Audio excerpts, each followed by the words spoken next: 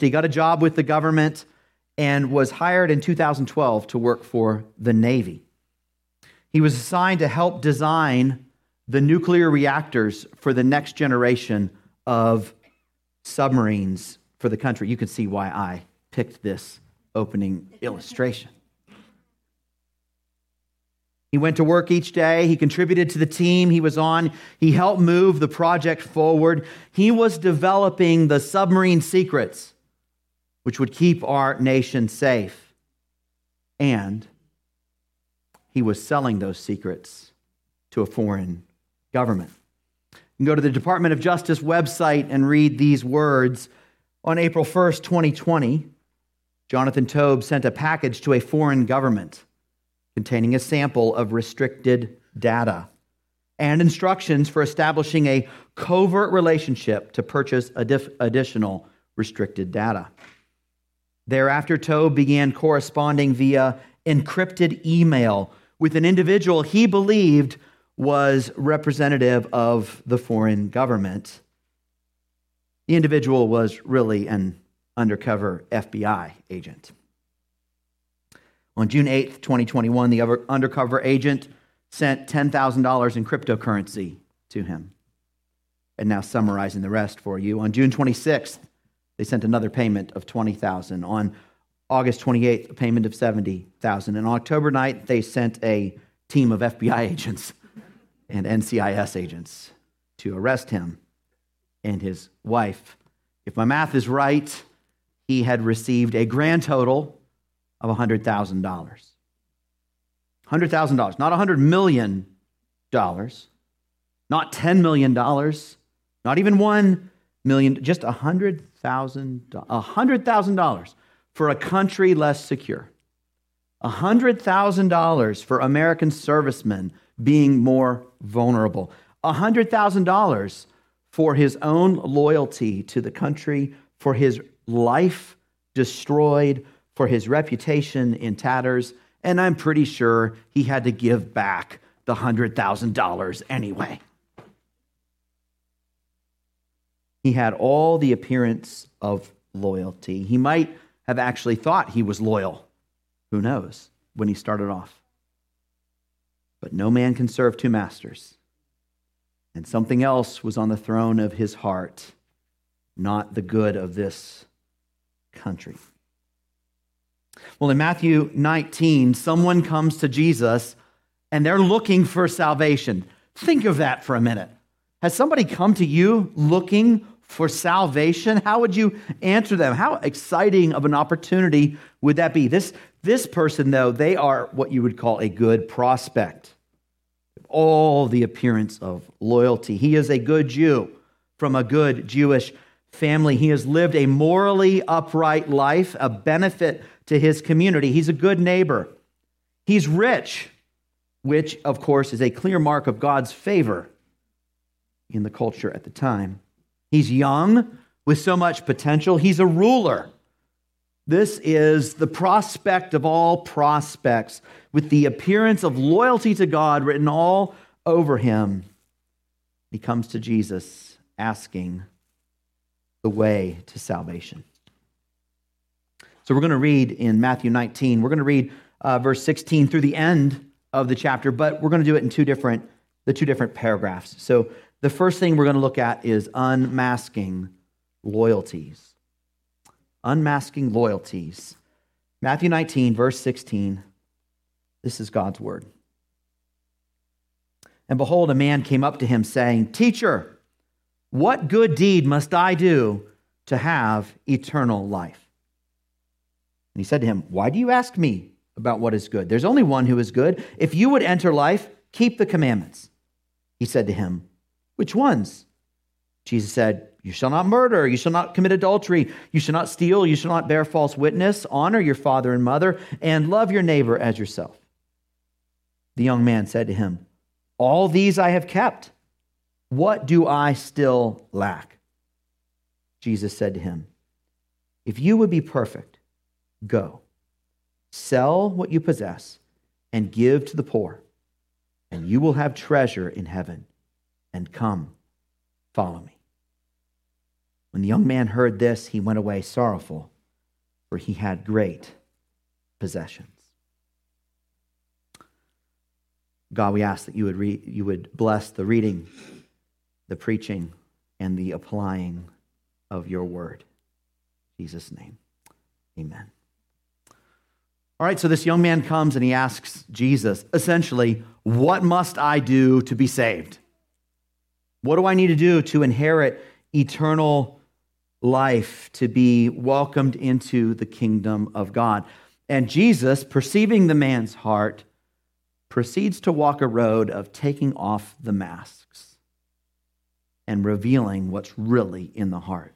Because this guy, as we said, he looked good on the outside. He had every appearance of loyalty to God. But Jesus walks him through in kind of three stages. And the first stage is just addressing the obvious and is addressing what the young man was thinking about, which is obeying the law. So Jesus replies to him to keep the commandments. And he says, okay, which ones? Teacher, which commandments should I keep? And so Jesus lists, you shall not murder, you shall not commit adultery, you shall not steal, you shall not bear false witness, honor your father and mother, and you shall love your neighbor as yourself. Jesus lists what's called the second table of the law. It's the second half of the 10 commandments. It's the 10 commandments which have to do with others. First half has to do with God. Ironically, Jesus doesn't touch those. He just talks about the 10 commandments which have to do with others. And then he adds one of his own, to love your neighbor as yourself. It's not actually in the 10 commandments. Jesus adds that. Obviously, it is a summary of a great portion of the law. And the young man says, well, check. Got that. Did that. Is that it? Am I good? Now, I want us to see he's earnest. He actually wants salvation, right? Like, wait, are you sure? Like, I already knew that. And I've been trying to do that my whole life. I think we would be wrong if we just assumed he, just bathed in arrogance and just, I think he actually thought he had kept the commands. I think he was giving effort to keeping the commands. I think he wanted to be saved. He's talking to Jesus about it, and he's essentially saying, are you sure? Is that all that there is? Because all those things I have done. And so Jesus, now having shown the man's reliance on the law, presses in stage 2. The young man said to him, all these I have kept, verse 20. What do I still lack? Verse 21, Jesus said to him, if you would be perfect, go, sell what you possess and give to the poor, and you will have treasure in heaven. Go and sell. Give to the poor. This could be an application of love your neighbor as yourself, right? Love your neighbor as yourself. Take all this stuff that you've accumulated, sell it, give the proceeds to those who are around you, and you will have treasure in heaven. Notice that Jesus actually promises him treasure in heaven. So he's not just saying, get rid of all your treasure. He's saying, go sell all your treasure, and you'll have treasure in heaven. And as he says this to the man, it reveals the true loyalty in his heart. It reveals that he does not, in fact, love others more than himself. That he is not, in fact, prepared to live for others as more important than himself. In fact, it shows that God himself is not on the throne of this man's heart. That throne is occupied. Something else is on the throne of his heart, and that thing governs, and it rules, and it reigns, and it makes demands upon this man. He had a clean life, but he had an occupied throne of his heart. He had pledged allegiance to the world, and he wasn't willing to undo that.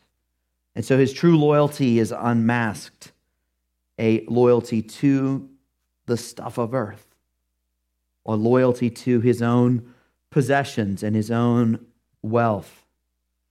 He loved the world, and he loved the world more than he loved God, and he was not willing to repent of it. Verse 22 says that the young man heard this, he went away sorrowful, for he had great possessions. It tells us what's going on in his heart. He was sorrowful because he had great possessions, and he was unwilling to part with them. I wonder why. I wonder what had grabbed him.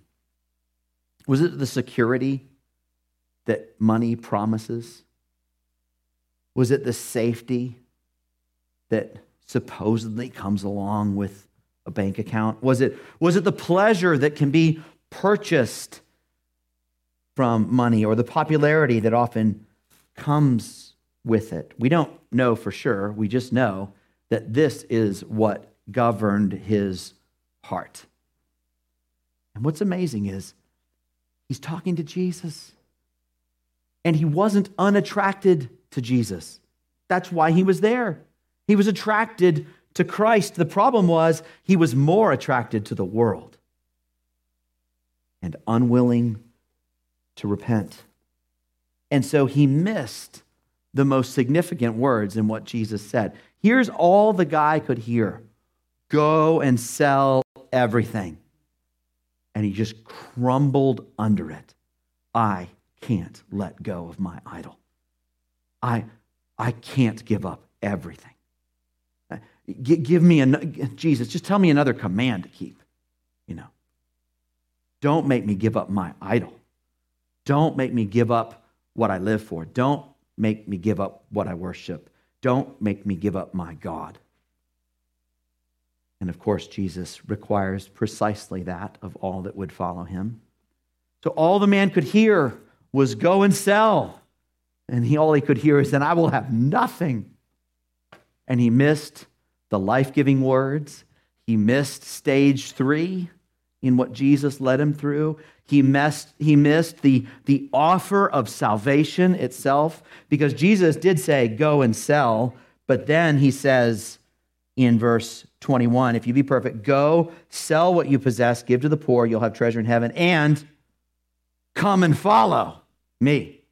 There's a go and sell, and there's a come and follow. He couldn't even hear the come and follow. Come and follow was just lost in the noise that was there at the terror of going and sell. If I go and sell, I'll have nothing. And he missed that if he would just go and sell, he was being offered everything. Come and follow me, says Jesus to this one. Here's the path of salvation. Here's the road of salvation. Jesus Christ, following him is the path of salvation. Here's the thing, you got to repent. And it's not optional, because no one can serve two masters.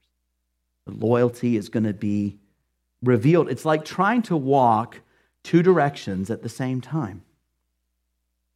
This week, as you know, we went to Florida. I actually drove to Florida. And, I got off for gas at one of those exits, and I got confused getting back on. And I almost got back on going northbound on 95. I'm really glad I didn't do that. You're just kind of like, you just want it to get over. You're like wasting time, right? But there's a reality. You cannot drive towards DC and towards Orlando at the same time. This is not hard to figure out. This is exceedingly obvious in our lives. You can only walk in one direction. And here's the thing. You're going to walk in the direction of what you love the most and what you worship and what governs your affections. And insofar as that's not God, you will not be pursuing God. Friend, repentance is required to follow Jesus. Repentance, the road example is really good, means you get off at an exit, you flip a U-ey, and you go the other way. That's what repentance is. It means you stop going the direction you're going, you turn around, you renounce that direction, and you commit to walking in a new direction. It's a turn around. And this is what this man refused to do. He refused to turn from that which governed his heart. And I want to speak to those who are here today. Perhaps you are a young person growing up in this church. Perhaps you're a guest that's just joining us for one of the first time. We're glad you're here. Thank you for joining us. Perhaps you're an adult that's been coming for a long time. Really, it could be anyone here. I wonder if you ever had your heart unmasked and your true loyalties exposed. What are you living for? Have you had that confrontation with Jesus where he takes the masks off and shows you? Because I'll tell you what, this rich young man, as he came in, he thought he was living for God until he met Jesus, and it unmasked his true loyalties. And he went away sorrowful, unwilling to repent. Friend, have you had that encounter with Jesus Christ, where you go from growing up in a Christian home, or attending church all your life, or I'm in America and Americans are Christians, or whatever that is, and you go from that to him revealing what you're living for? Friend, what are you living for? Maybe like the rich young man, you're living for stuff. You're living for possessions. You're living for safety. Maybe it's something different than him. Maybe it's reputation for you, what people think of you. Maybe it's living for that next promotion, or living for the right relationship. Or the problem is that if we're living for anything other than God, even if those things are good in and of themselves, they become evil when exalted above God. What are you living for? And friend, are you willing to repent? If Jesus were to come to you, whatever it is, possessions or reputation, and he says to you, go and sell it all, will you do so? These are the words of Christ to you, friend. Go and sell. Go and sell. Go and sell. Whatever it is, whatever's governing, whatever's ruling, if it's not Christ, go and sell it right away. Because the thing is, when something sits on that throne of your life, then all of a sudden those things you possess actually possess you. Those things you think you own actually own you. And here goes this man away from the King of life, the word of Christ right there saying, come and follow me. And he goes away sorrowful because there's something else ruling his heart. Have you repented? Friend, go and sell whatever it is. Go and sell that you may come and follow. You may come and follow Jesus Christ. Number 2, we're going to look at the gift of repentance. The gift of repentance. And we're going to look at the last paragraph together. So come back to your Bibles with me. We're going to read verse 23 down to verse 30.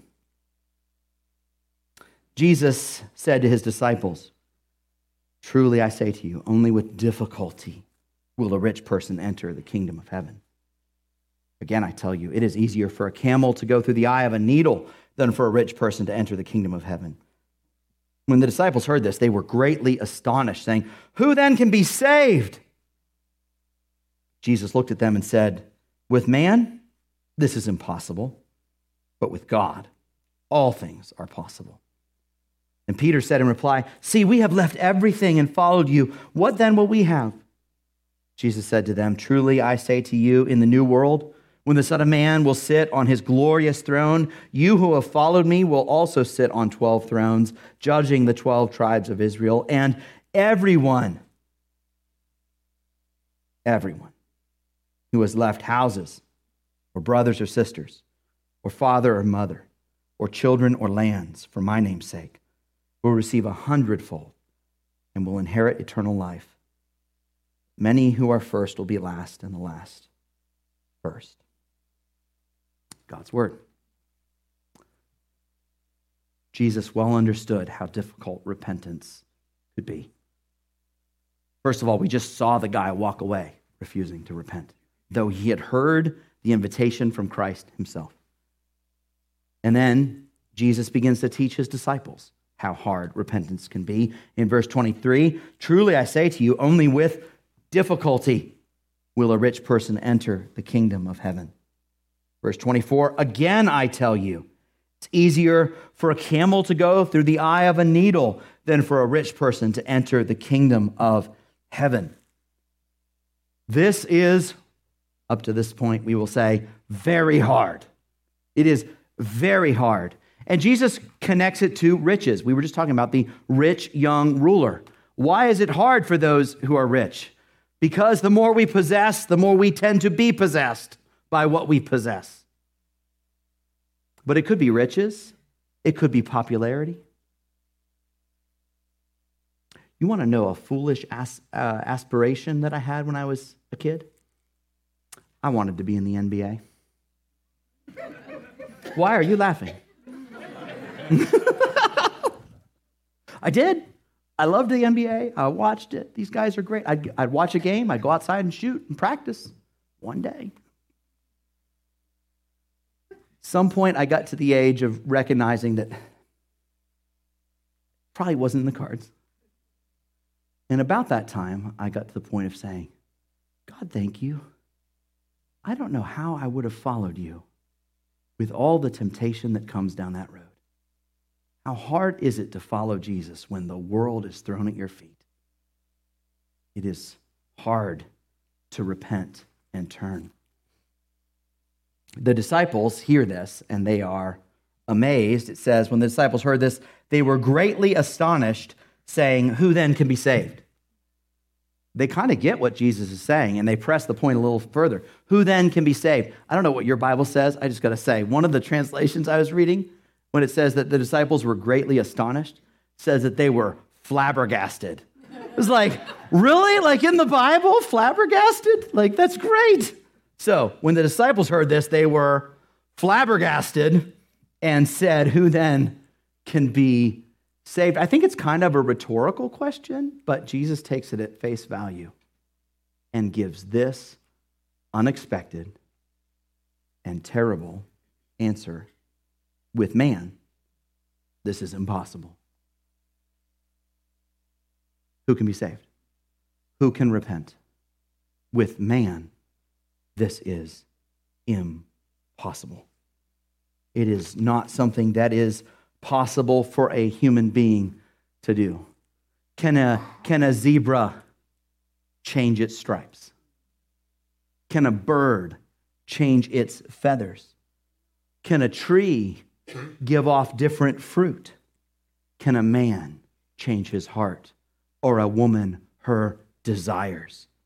Can a person change themselves from loving the world to loving God? Here's the answer. With man, this is impossible. It is not something that can be done. Jesus, in that sense, is preaching an impossible gospel.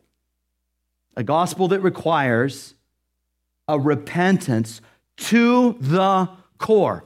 He's not just saying, stop sinning and follow me.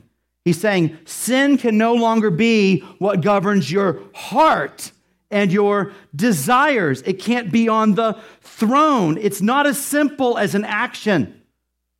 Hey, buddy, it's not as simple as you kept the commandments on the outside while wanting to break them on the inside. It's a complete change of heart.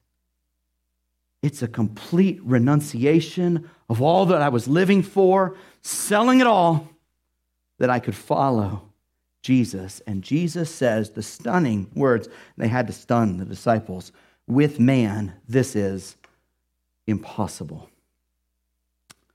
I am so glad verse 26 doesn't end right there. Aren't you glad that verse 26 doesn't end right there? As though Jesus just said, well, with man, everything, this is impossible. Anybody up for dinner? And off they go. Oh, with man, this is impossible, but with God, all things are possible. All things are possible with God. Repentance, friend, is a gift from God.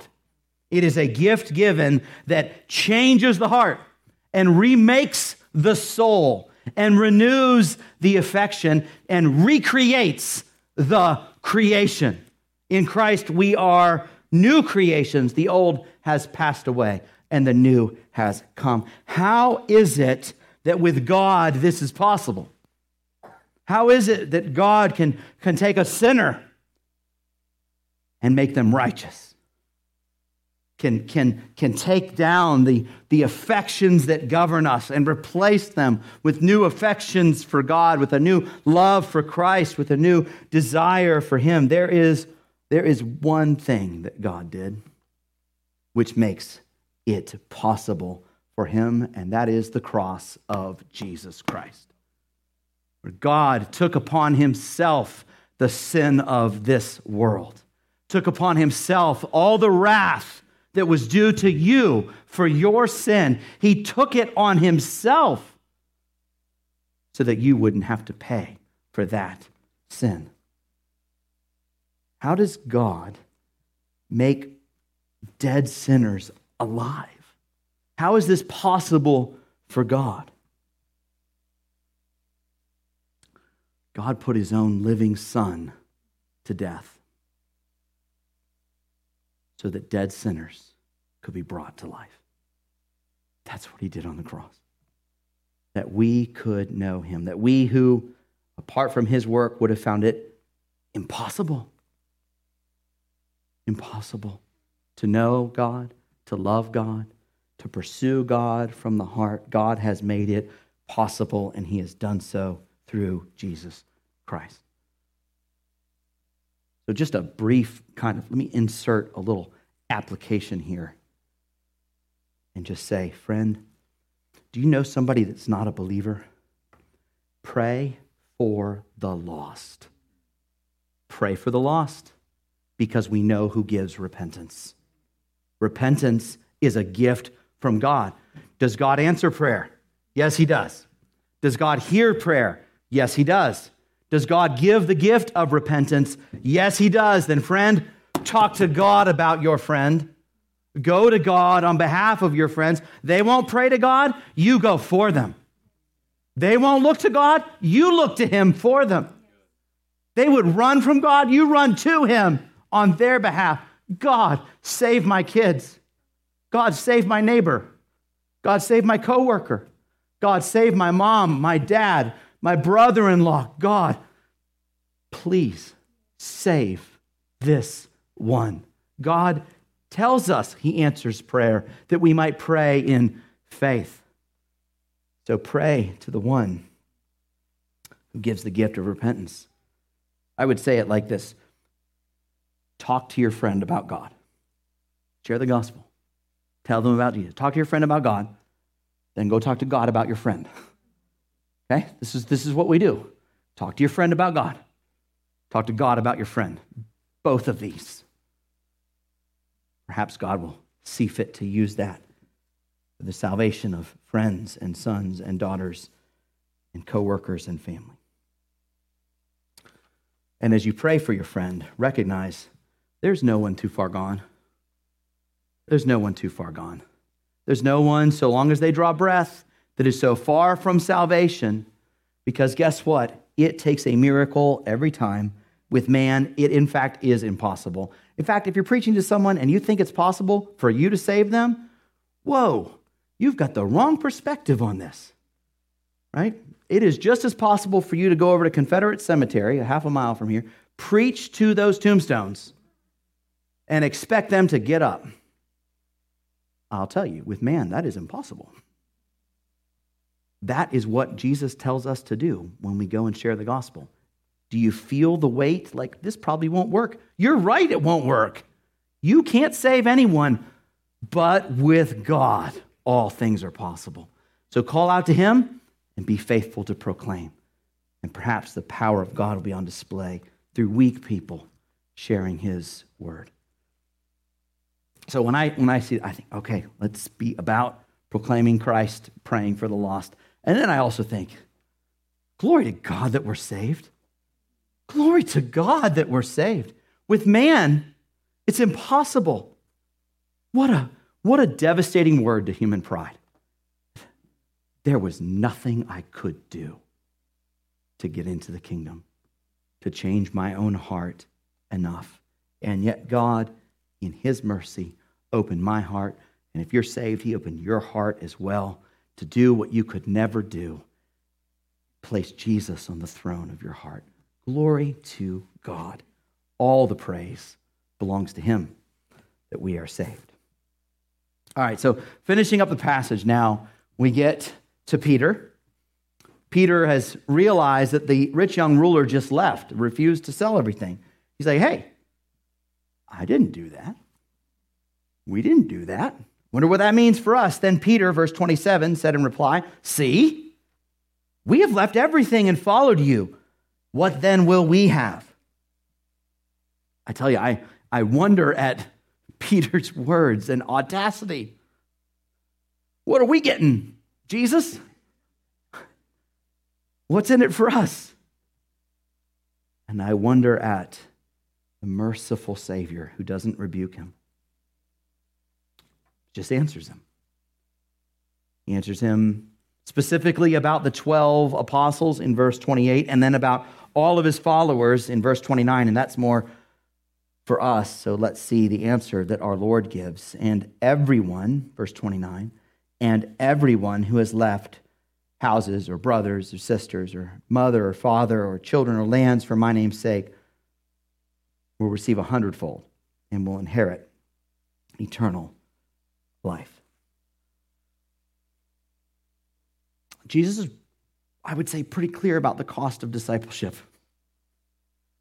He doesn't whitewash this. I mean, anyone who houses, brothers, sisters, father, mother, children, lands, there will be a cost to following him. There is the requirement of repenting from every other god, living from every other thing, and it is costly, and he doesn't overlook that. So he is honest about the cost, but then he's honest about the reward as well.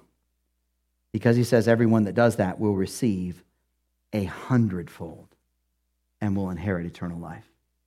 I don't know how your Bible says that, if it says 100-fold or some said manifold. The idea is many, many, many, many, many more times, right? So 100's a good round number, great. So if it's only 100, what Jesus is not, he's not just saying, go and sell it all. His sell it all is, go sell that little bit and get all of this. He's pointing to the magnitude of the reward. And let me tell you, the reward of following Christ is a bit disproportionate to the cost of following Christ. All right? He doesn't shy away from the cost. The cost is real. The reward is worth it. The reward is worth it. And it is far, far, far more than whatever the cost was. It is at least 100 times better than what. That's a good investment. Like if you ever talk to somebody who promises you 100 times return on your money, run the other way, actually. But if they could do it, that's a good return. That's a fantastic return. Why did I say run the other way? Because, of course, you can't trust somebody with that good of a promise. Unless it's Jesus.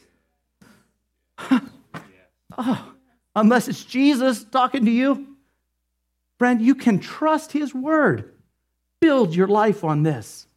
There's no one that gets to the end and regrets the cost. No one remembers the cost in the light of all that he gives in return. The reward of discipleship is rich. I think Peter's question is really, it's all of our question on some level, is it worth it to follow Jesus? Is it worth it? I think that really rings loudly for young people who've got supposedly a whole life ahead of them, You know, when you're young, you have dreams like you could actually get in the NBA. You haven't figured out that that's not going to work out for you? I have to give up the NBA for Jesus? Oh. But when you're young, you feel like it's all out there. So much to give up for Jesus. Perhaps there is. I'll tell you what, there is so much more in Jesus for the having than there ever will be in the giving up. He is worth every penny of whatever it is that he calls you to sell to follow him. And friend, this promise was not just for the disciples, not just for pastors. It's not just for care group leaders. It's not just for those who've been members of this church for a long time. Here's what he says in verse 29, and everyone. Everyone. He doesn't say some people, most people. Spin the wheel and see if you're one of the people that gets a reward for following. No, everyone who follows after him, everyone who's suffered, everyone who's left, everyone who has sold, everyone who has given away, everyone who has forsaken this world and followed him will receive far, far, far more than they ever gave up. That's who Jesus is. That's what it is to follow him.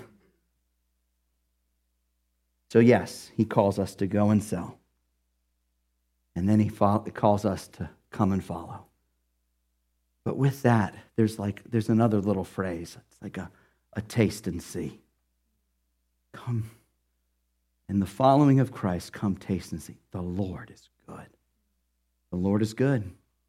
Now, I'm not going to stand up here as some prosperity preacher and promise you, give up your $1,000 and he'll give you your $100,000 in this life. This isn't what this says at all.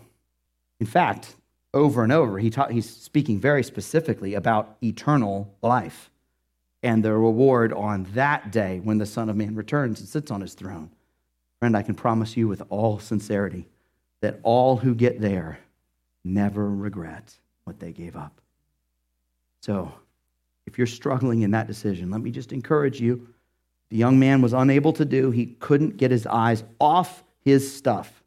Get your eyes off that and just look to Jesus. Just look to him. And if the Lord were to open your heart, you would see him as worth far, far more than all that he would call you to give up in return. And friend, I think for the church, for us, this is a call to endurance, isn't it? A call to endure in following after him, to looking forward to that great day, to looking forward to our reward, to looking to Christ who has enough strength for us for each day, enough repentance, enough grace for us, for our sin for each day, enough forgiveness, enough hope for each day. Church, look to Jesus. He's enough. He'll sustain you until that great day and then give you reward for how he sustained you. Glory to God. Praise God for that. Let's stand together. Father, we give you praise that you drew us to yourself, that you did what we could never do, that you did the impossible, and that you made it possible through your Son, Jesus, to whom we give all glory this morning. So as we stand now to sing, Lord, if there's anyone here that doesn't know you, I pray that you would draw them to yourself.